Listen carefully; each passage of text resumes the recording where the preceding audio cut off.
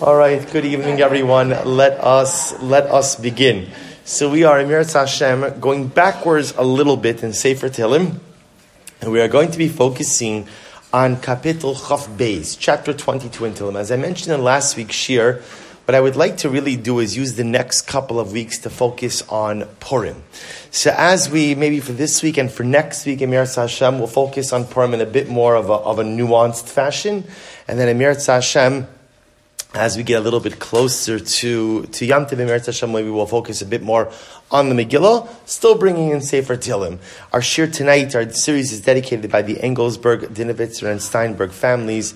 Le'iloi Nishmas Harab Yitzchak David Ben Meir Aryeh Zichron Levracha. We hope in the merit of our Talmud Torah, the Neshama will have an Aliyah and the family in Nechama.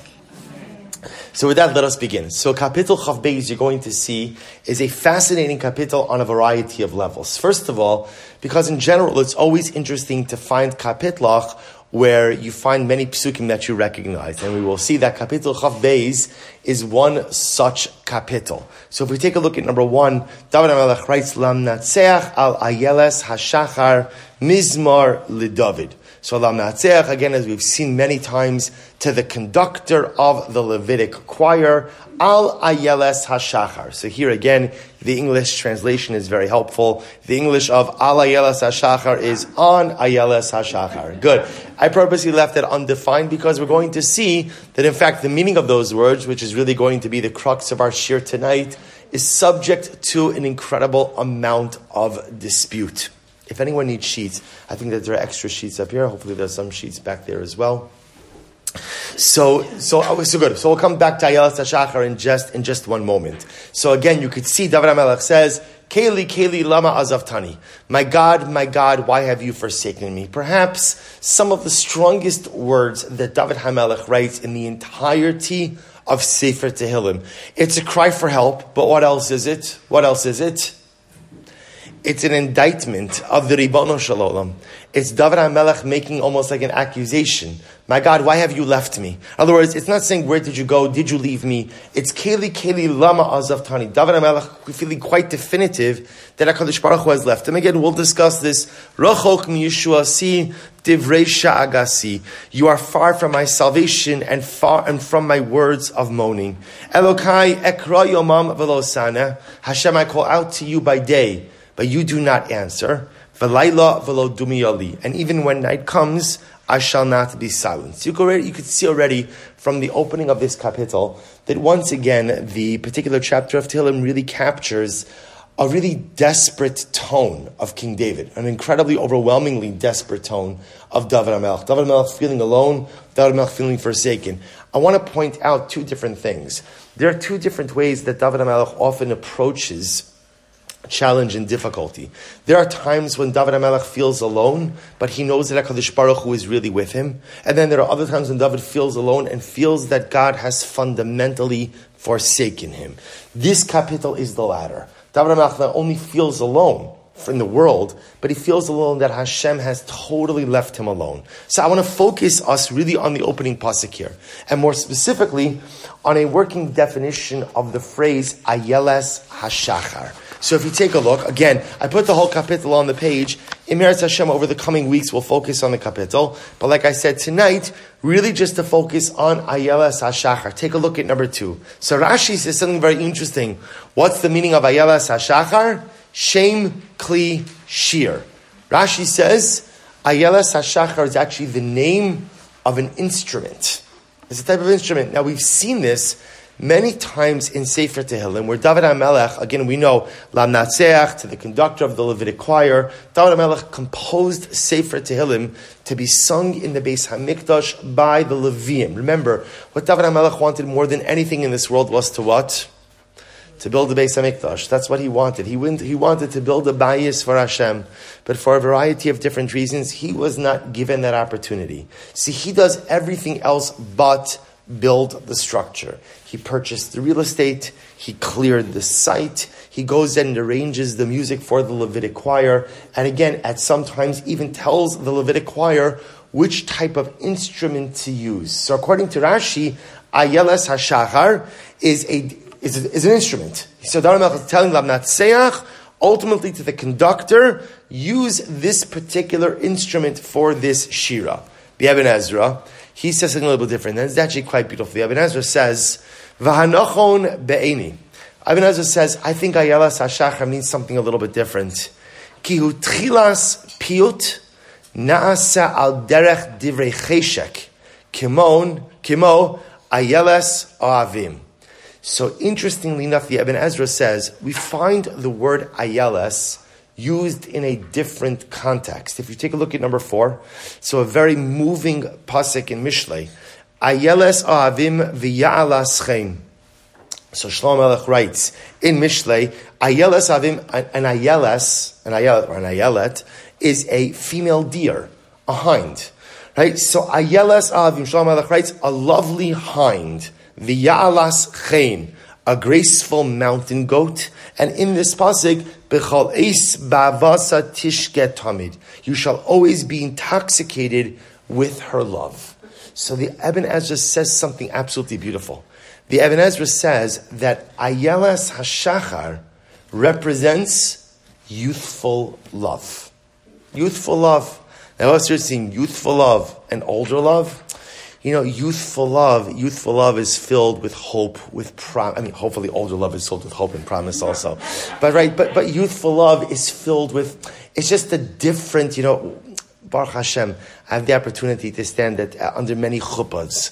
And the truth is, like that moment, it's also, hopefully, when a person is zocher to stand under the chuppah themselves, they feel it themselves, but it's interesting sometimes to experience something outside of yourself. When it's your experience, you have a whole bunch of different emotions. When you see it from the outside, and the truth is, when you stand under a chuppah, and you see a chassan and kala, and you see like the way that they look at each other, and there's that non-verbal communication, and there's just that look like life is great. I mean, hopefully, if you don't see this under the chuppah, that might be other issues. But the idea is there's just this look like everything in the universe is perfect and in wonderful alignment. The problem, of course, is it lasts for about 4 minutes, right? But. Thank you, Iris. Yeah, right. It's good. So the problem ultimately is that it's hard to keep that. But that's the Ibn Ezra says that's Ayelas HaShachar. It's this youthful, optimistic love that the world is great. Everything is somehow, some way, going to be perfectly fine. Now, listen to the irony in this, because remember again, what's the topic of the kapitel? The topic of the kapitel is desperation. Right? Remember again, David HaMelech says here, very strong words. Keli, Keli, lama azavtani. Right? It's not a metaphor. Keli, Keli, lama azavtani. David HaMelech saying, why did you leave me? Why did you leave me? Why have you left the building? This is an incredible idea. This is David HaMelech speaking. And this is David HaMelech saying, Ribono shel olam, I don't understand why you have left me alone in this world. I don't understand why you force me to fend for myself. I don't understand why it is like this, that is so strong. When David HaMelech says, I cry out to you by day, you don't answer me. I cry out to you by night, you don't answer me. You hear a desperation. And yet that same David HaMelech, how does he begin the kapitel? Lamnatzech al Ayelas HaShachar. Oh Hashem, it's so wonderful to be in love with you. And not just any love, but youthful love, optimistic love, excited love. The truth is, this is part of the dynamic we have with the Ribono Shel Olam. In Chassidus, it's really in Kabbalah, this is a concept that is called Ratza V'Shov. Ratza V'Shov means forward and backwards. That in the world of a relationship with Hashem is never constant. It's never constant. I'm moving forward, I'm moving backwards, but the beautiful part is whether I'm moving forward or backwards, I'm still in the relationship. And the truth is, if you think about it, it's true in every relationship. It's interesting. The one thing we want most out of our life relationships is consistency. And the one thing that you will never get out of your life relationships is consistency. And not because the people who you care about or who you're in a relationship with don't love you or care about you. It's very difficult for people to be consistent. Remember again, consistency is not in our wheelhouse. What makes HaKadosh Baruch Hu is that He's consistent. Outside of God, you are not going to find a constant consistency. That's why in everything we do in life, we sometimes get frustrated that's why, it's interesting. In Yiddishkeit, really, if you think about it, the goal is not consistency. This is very important. Why can't the goal be consistency? Because it's an exercise in futility. If my goal is consistency, then what? I fail. I fail even before I start. What's the goal in Yiddishkeit? Maximize the day. Right? Let me focus on today. Consistency says, I'm going to focus on today, tomorrow, the next day. The truth is, who says that's our hashkafa? Our hashkafa is I'm focusing on today. Because the only thing I can control, the only level of consistency I actually control is how consistent I am in the present moment. Anything beyond that is not currently in my control. So therefore, by definition, it's not a contradiction to say, God, why have you left me? While at the same time to say, Hashem is my ayeles hashachar. Hashem is like my youthful love, right? The love of my youth. It's not a contradiction.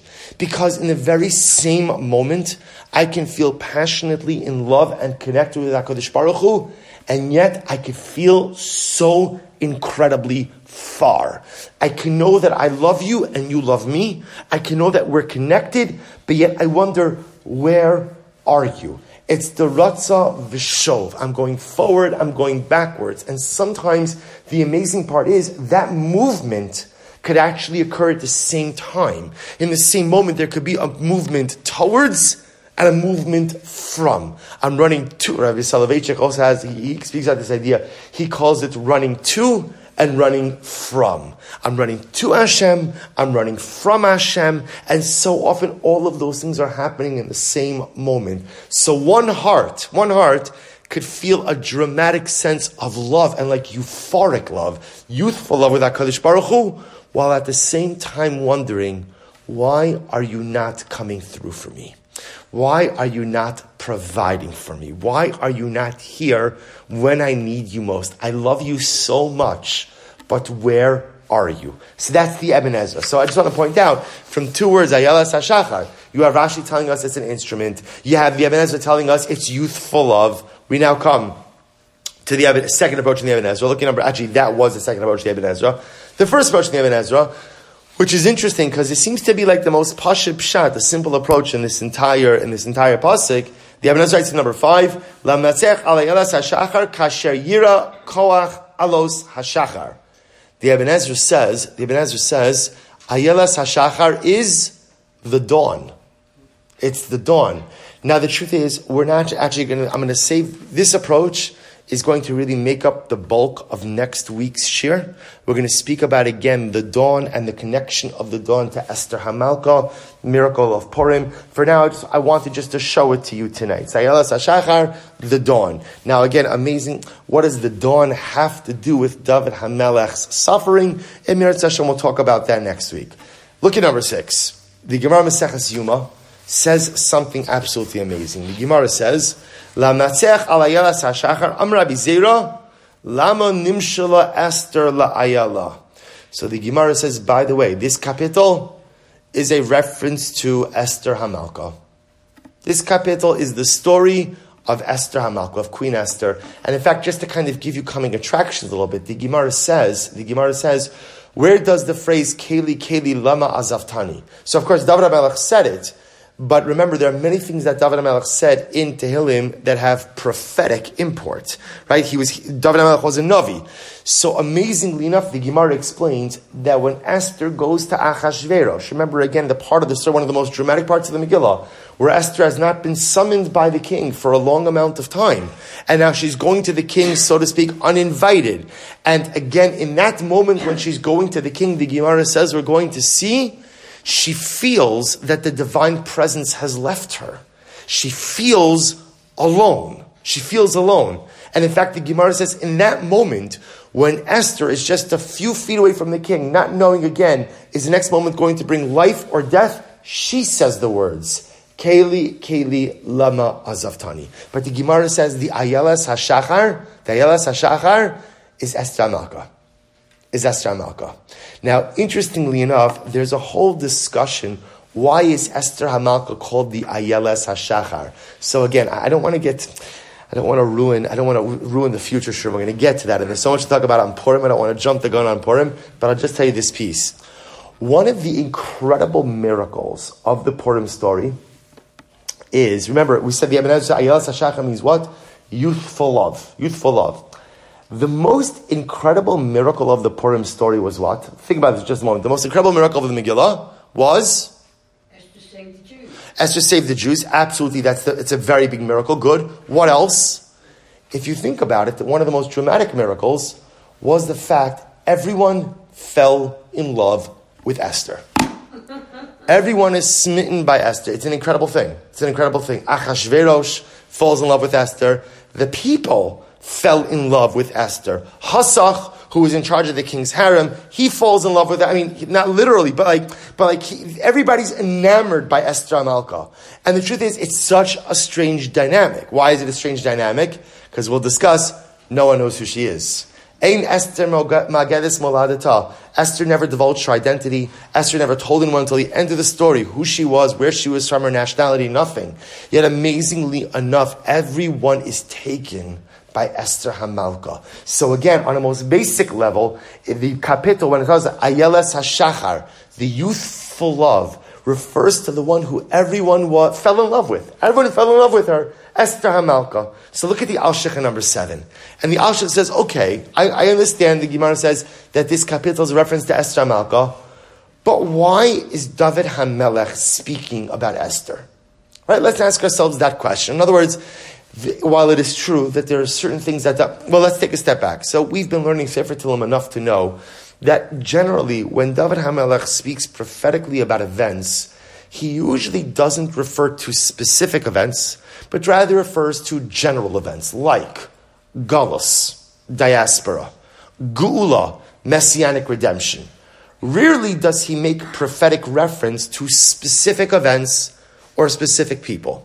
Which then leads us to a fundamental question, says the Al-Shikh. Why does David HaMelech devote a kapitel to speak about Esther HaMalka? In other words, remember, this is not the only miracle. There's plenty of miracles Baruch Hashem the Jewish people have experienced. It's true, Esther, Purim is a big miracle, but remember again, is Purim the biggest? Is Purim the biggest? So remember, Purim, I don't want to get into Purim, I keep saying, but remember, we're going to talk about Purim, and we're going to see Purim as incredible as it is. There's no halal on Purim, right? Why is there no halal on Purim? Because the Gemara says, Akati avde Achashverosh anan. Purim was not a complete redemption, because at the end of the story, we are still at the mercy of a despotic, unpredictable king. So Purim is a Yom Tov, Purim is a miracle, but it's not a total miracle. It's not a complete miracle. In fact, if you wait, even though we normally put Chanukah and Purim together, if you look on the miracle scale, it would appear that Chanukah is greater. Right? Chanukah has supernatural miracles, the Pach Shemen. Chanukah resulted in full Jewish autonomy, at least for a little while. Chanukah, therefore, we say Hallel. So why does David HaMelech decide to devote a kapitel to Esther HaMalka? So look what the Al-Shikh says. This is incredible.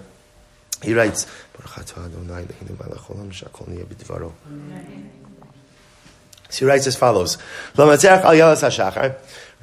Zal, hiskimu, sha'al Esther HaMalka yidaber. So the Al-Shikh says, according to Gemara, this kapitel is a reference to Esther HaMalka. Look what he writes. V'roi lasim leiv, mi hichnis es David bazeh, lomar mizmar le-David.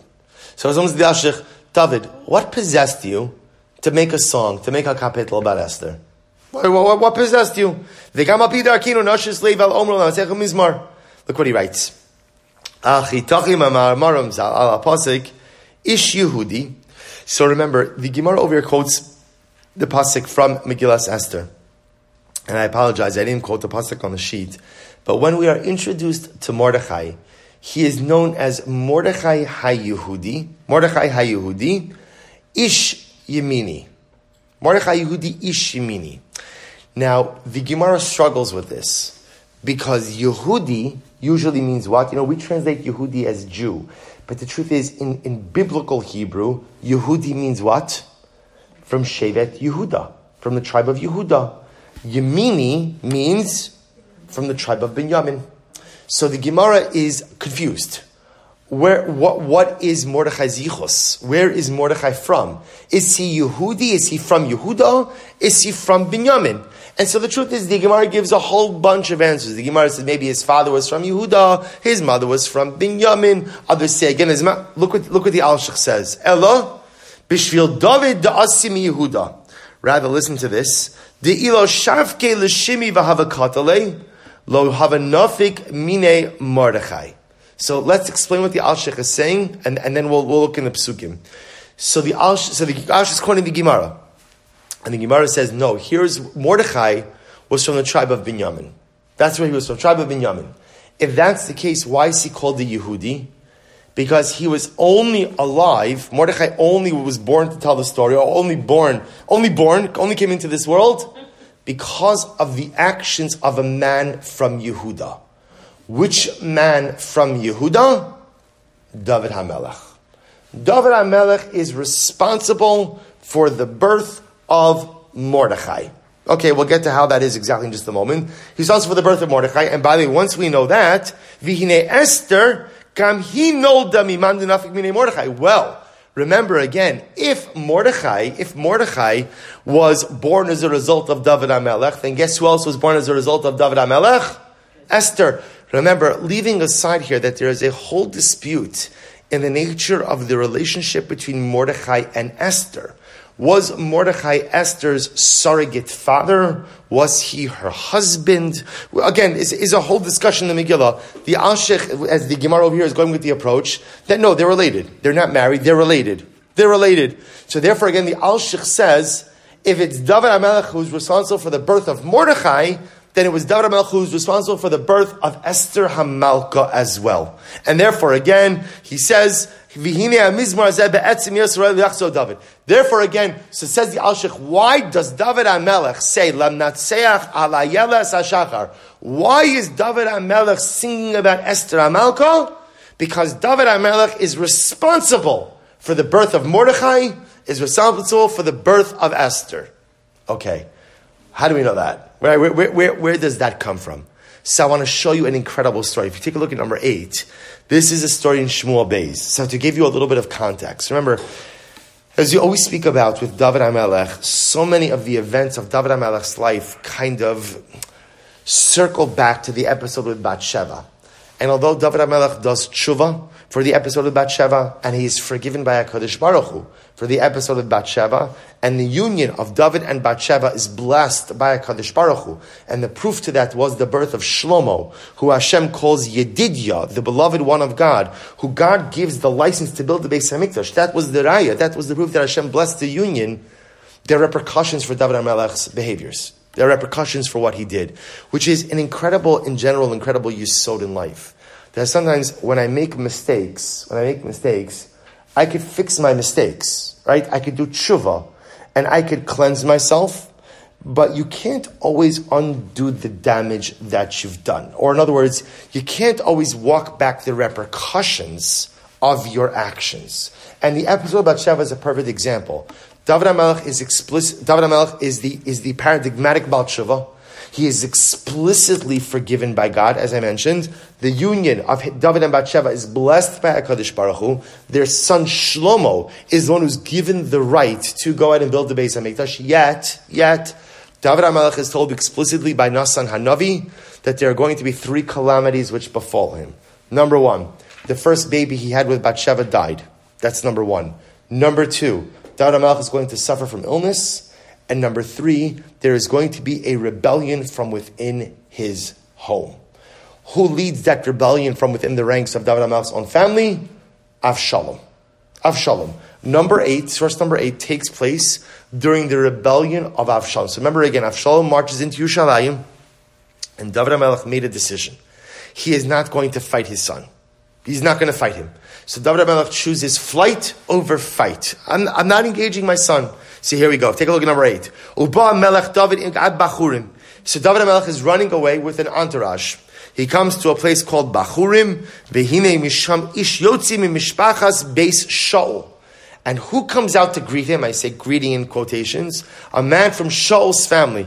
And his name was Shimi ben Gera Yotza Umakalel. And Shimi ben Gera comes out And Shimi ben Gera gives David HaMelech a shalom aleichem, right? But not a shalom aleichem like a good one, right? He gives him a what for, right? He's cursing him, saying all kinds of horrible things. Vayisakel ba'avanim, as David, he starts throwing stones at David HaMelech. V'eskol avdi HaMelech v'David v'chala'am v'chal yibar mimino mismalo.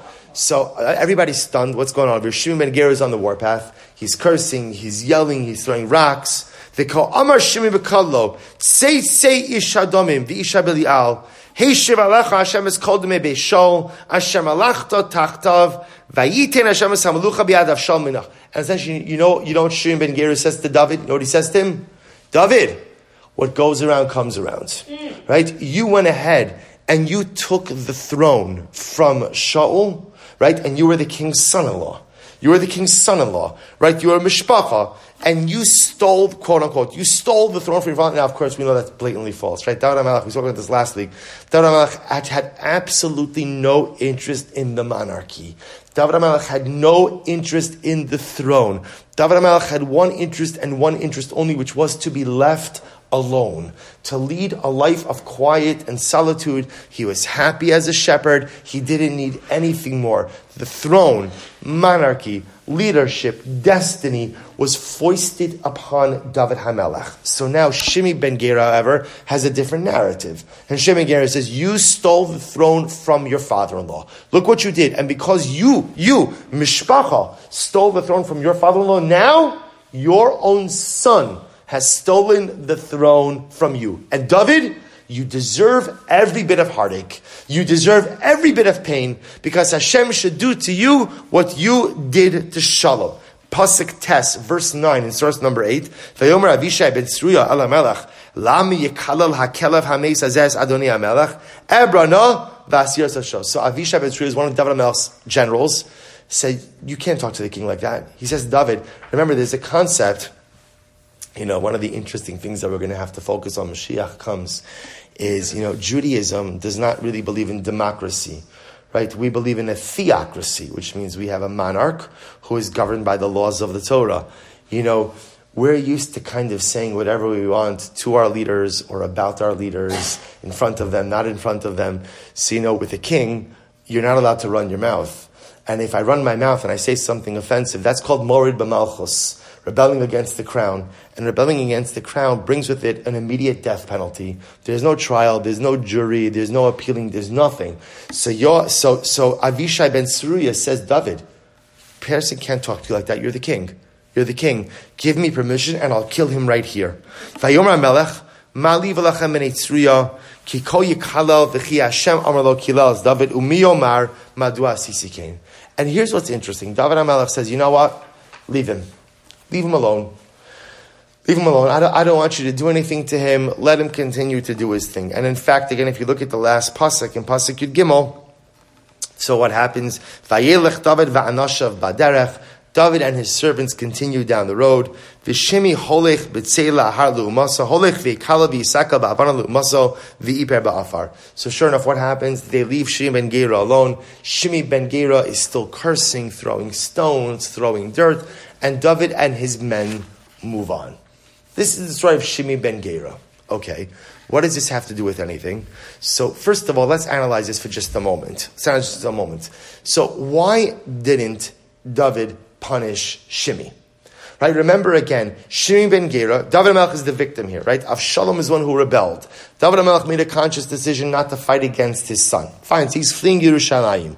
Shimi is absolutely, unequivocally wrong.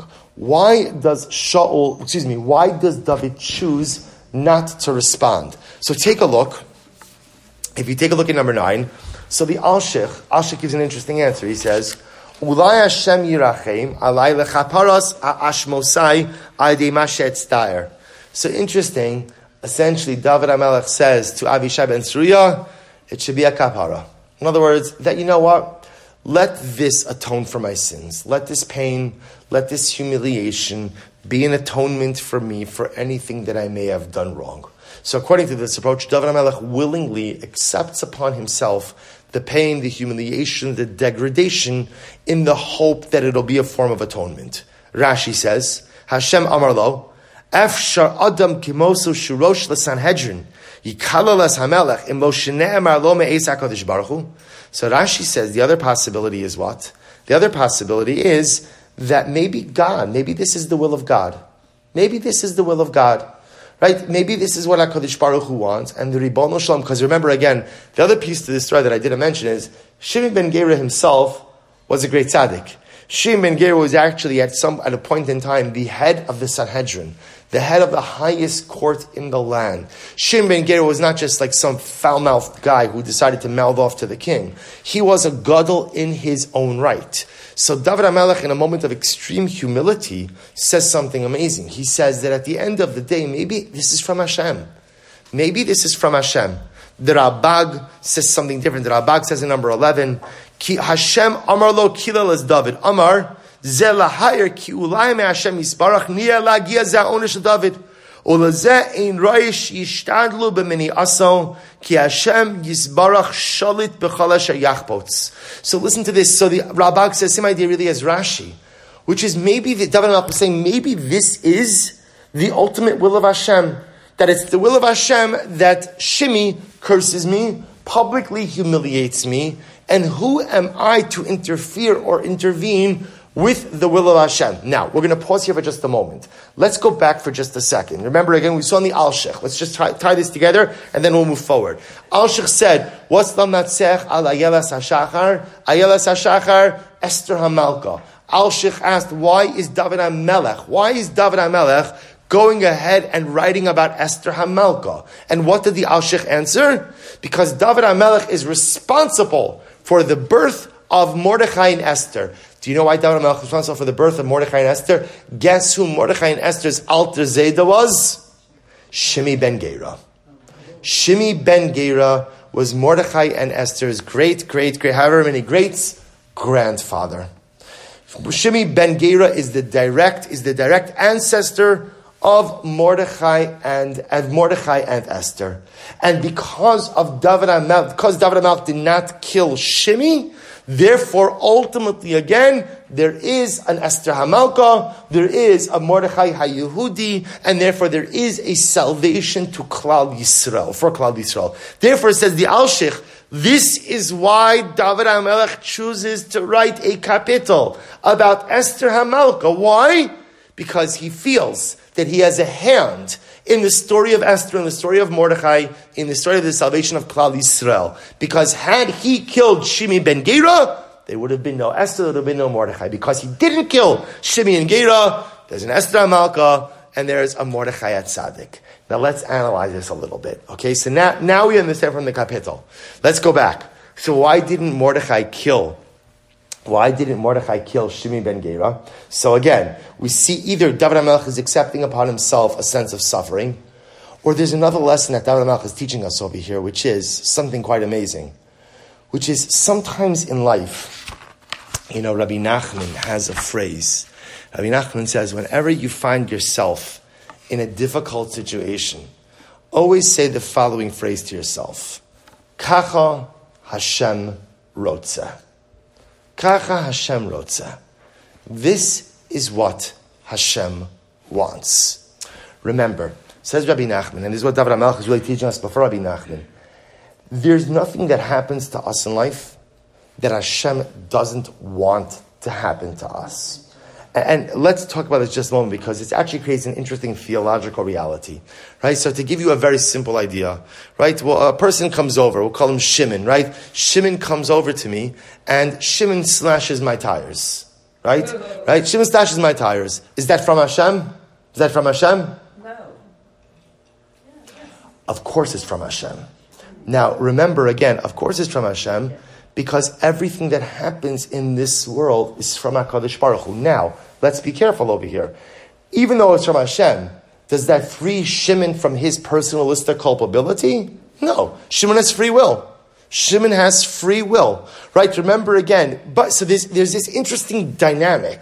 The interesting dynamic is when something happens to me in life, if, let's say, someone inflicts some harm on me, so at the end of the day, that person is responsible for their actions, but the result of the event is something that HaKadosh Baruch Hu wanted to happen to me. Anything that happens to me in this world, only happens because the Ribono Shel Olam wants it. If Hashem doesn't want it, it does not happen. Now again, I want to just be explicitly clear. So, when Shimon goes in and slashes my tires, he can't say, don't get upset at me, I'm just the Shliach Hashem, right? Obviously, that doesn't work, right? Because Shimon has free will, and Shimon's choosing to abuse that free will by harming another person. But the net result of the event, right? When I look at what's happened to me, how do I process that, right? Doesn't this happen all of the time? Things happen in life, and very often it's when other people do negative things to us. Often, we look at that event as, Shimon harmed me, and therefore I'm in this situation. And the truth is, theologically, Rabbi Nachman says it's not totally correct. I'm in this situation because Hashem wants me to be in this situation. It's true, things that Shimon did brought me to this point. But at the end of the day, I am where I am because that is where Hashem wants me to be. Kacha Hashem Rotza. And by the way, Rabbi Nachman says, when you begin to live life like this, so, we often spend so much time being so upset and so forlorn, feeling like, I can't believe I'm in this situation. I can't believe I'm here. I can't believe this is occurring. And often we feel like the victim of circumstances. Instead of realizing, well, it's true, somebody may have done something to us, right? I may be a victim of someone else's inappropriate or negative behavior. But at the end of the day, the net result of where I am is exactly where HaKadosh Baruch Hu wants me to be. This is what I need. This is where I need to be. Now, why do I need to be here? What am I going to get from this? Okay, those are the great mysteries of life that I have to try to figure out. So what David HaMelech is teaching us, why doesn't David kill Shimi? So according to the first approach, the Al-Shich, Rashi even says it as well. It's from, more according to Rashi and the Ralbag. This is from Hashem. So David HaMelech says, everybody's ready to act. Everybody's ready to pounce. And I'm not disagreeing that Shimi may deserve to die. But maybe, Hashem wants me to experience this. In other words, maybe the approach to this situation is not to punish Shimi, but to allow myself to understand, why am I here? What am I supposed to get? Because if I'm being cursed by Shimi in this moment right now, Kacha Hashem Rotza. This is what Hashem wants. Now remember again, I want to be clear. Does Shimi ben Gera get away scot-free? No, remember, you know how the story of Shimi ben Gera ends. Skip to the end of Shmuel Beis. David HaMelech is on his deathbed. And what happens? David HaMelech is on his deathbed. And what happens? He calls in Shlomo. You remember this story. We've mentioned it many times. He calls in Shlomo. And he tells Shlomo, I want you to deal with Shimi ben Gera. And essentially, it's a whole long story, but Shlomo ultimately ends up executing Shimi ben Gera. So to be clear, when you perpetrate wrong, you're held accountable, there's liability, and God or man will always catch up with you. That's for sure. But it's almost as if like the punishment for the perpetrator is not my issue. What I need to focus on now is, I'm in this situation. Hashem put me in this situation, not Shimon. Shimon didn't put me. Shimon is the vehicle. But I'm in this situation because Hashem wants me to be in this situation. What can I learn from it? What can I get from it? Kacha Hashem Rotze. And I want to tell you, if you practice this mantra, it is incredibly profound for everything from getting stuck in traffic, right, to real life setback. Kacha Hashem Rotze. Sometimes this is what Hashem wants. Now again, you have to be careful a little bit because sometimes that can become a crutch.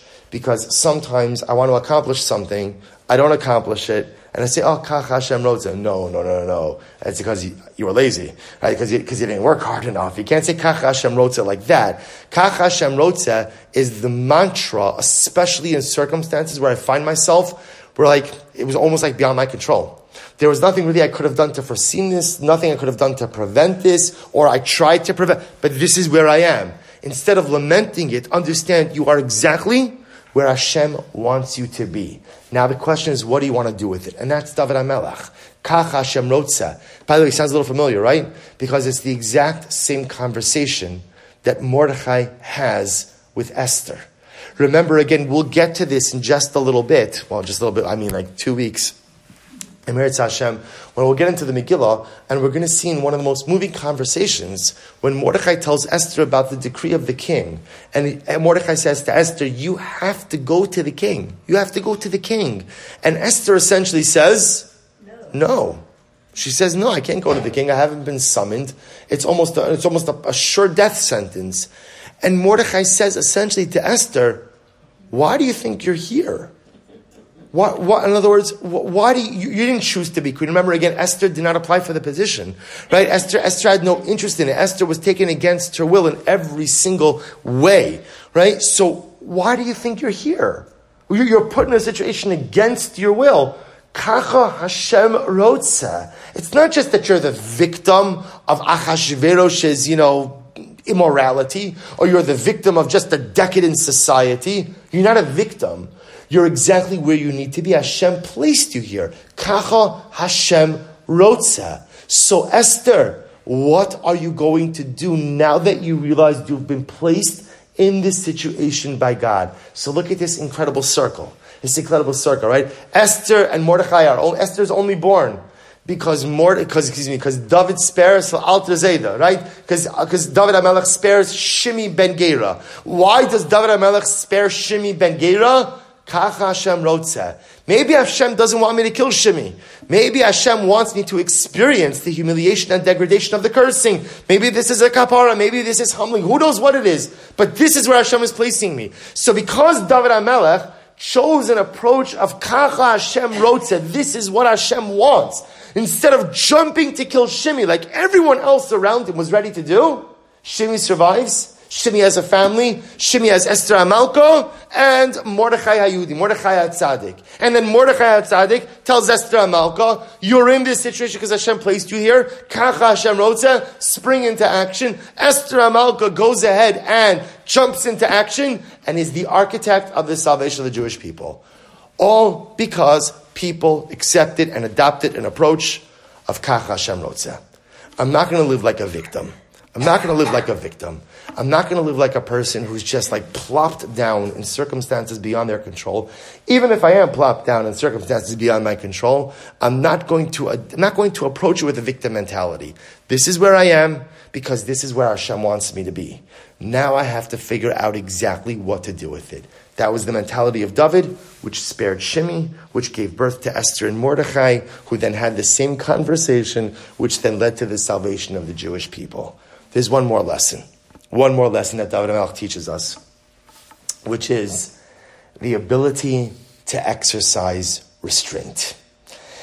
You see, if you notice something absolutely amazing is the conversation between David and his generals, right? If you go back for just one moment to source number 8, and if you take a look for a moment, so right when Shimi starts cursing David, so if you take a look at source number 8, Pasuk Tes, I read this before, but Vayomer Avishai ben Sruya al HaMelech, Lam Yekala Lakelav HaMeis Hazeh Adonai HaMelech. So look, Avishai ben Sruya, David's general, calls Shimi ben Gera a dead dog. Why should this dead dog curse you? Right? Why should this dead dog curse you? Let me go cut off his head right now. So what do you see? You see like an impetuosity. Let's do this. And David HaMelech models the exact opposite behavior. What does David HaMelech model? Restraint. David HaMelech doesn't say anything, right? He doesn't respond. If you notice, he doesn't respond to Shimi, right? He doesn't say, Shimi, what's wrong? Shefala, what's the problem, right? Let's talk. He doesn't, right? Nothing, right? There's nothing. David HaMelech exercises absolute restraint. Because David HaMelech teaches us this most incredible lesson. That sometimes in heated and difficult moments, the reflexive reaction is to react. And sometimes the greatest strength or the greatest thing one could do in difficult situations is exercise absolute restraint. There's a beautiful Gemara. The Gemara says in number 12, Gemara Maseches Yuma, the Gemara says, Hane'elavin ve'enan ulvin. People, Ne'elavin means people who are degraded. Right? People who are degraded, but do not degrade in return. Shomin cherpasan ve'enan mashivin. They hear their degradation, but they do not respond. So the Gemara says, Allah aleina kasav omer, about them the pasuk says, va'o'avav katzeis hashemish bigvuraso. The ones who love Hashem are as luminescent as the sun when it comes out. The Gemara extols the koach of restraint, the ability to hold oneself back from saying something, from responding, when I know that response is not going to yield anything positive. I saw a beautiful quote. There's an American author by the name of Orson Scott Card, and he said as follows. He said, among my most prized possessions are the words that I have never spoken. The power of restraint cannot be underestimated. And I would say that I think in our generation today, this is one of the hardest things. Because we have so many different modes of instant communication, right? We could fire off communication without even a moment's thought, right? You don't have to use words. You can use emojis or shortened words or different things like that. And often this happens. You see this. People say things and do things and they just fire off responses or fire off retorts without thinking about what it is that they're saying or whether or not it actually needs to be said. And David HaMelech teaches us this most awesome lesson, that sometimes the greatest thing you can say is nothing at all. By the way, it's interesting, one of the places where we learn this, that sometimes the greatest koach is in silence, is by nichum avelim, is by comforting mourners.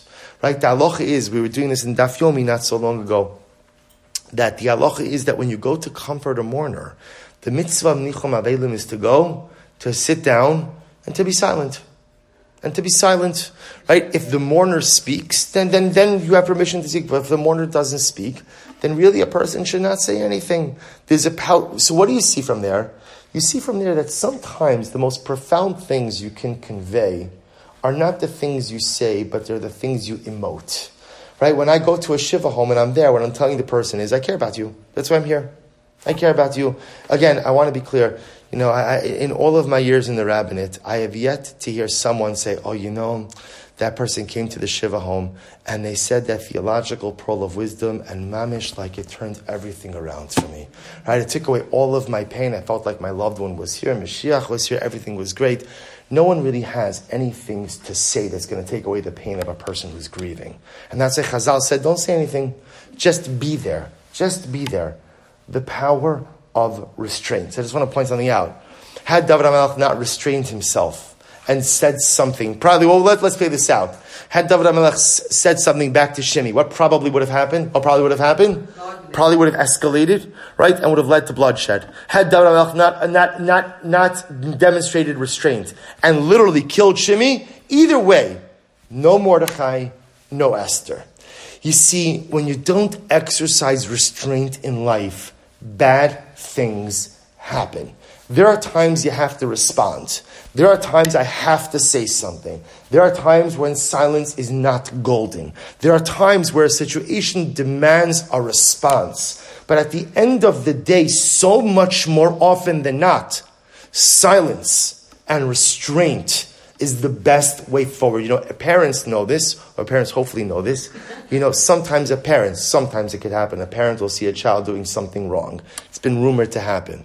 Right? So one of the most difficult things in parenting is, when do you say something and when don't you say something? If you say something every single time, you're overbearing. If you never say anything, you've fundamentally abdicated your parental responsibility and you are not a fit parent. So amazingly enough, you have to be somewhere in the middle. I can't say something all of the time, but I also can't say nothing all of the time either. I have to have some level of restraint. But again, restraint means I never respond. And how often is it in life? It's happened sometimes. People say offensive things. Sometimes people say offensive things. They realize they've said offensive things.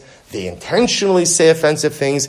And sometimes people are just, tone deaf to the things that they're saying and how they're saying it. And often when someone hurts our feelings, the reflexive reaction is retort, respond. And what do you get from it? Now it just blew up. Whereas if I just go ahead and exercise restraint, everybody just moves on. There's no need to make something out of nothing. And had David HaMelech, and again, lest you think that restraint is nice, but not necessary, had David HaMelech not acted with restraint, the architects of the Purim story would have never been born. So if we bring this all together, with this we'll conclude. So it turns out that David HaMelech has every right to write about Esther HaMalka. Why? Because as the Al-Sheikh said, David HaMelech himself is responsible for the birth of Esther HaMalka, for the birth of Mordechai HaTzadik. How is he responsible? Because David HaMelech really modeled and embodied these two most incredible traits. The trait or the mantra, Kacha Hashem Rotzeh.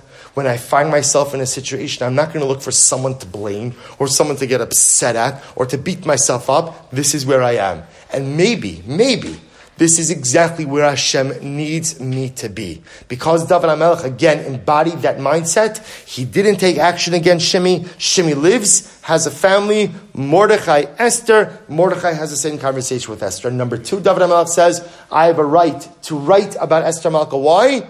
Because of my restraint. I modeled restraint. I showed restraint in life.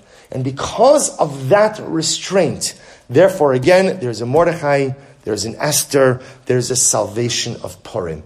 If we could inculcate these two ideas into our lives, Kach Hashem Rotzeh, when we get into difficult situations, just take a deep breath. This is where Hashem wants me to be.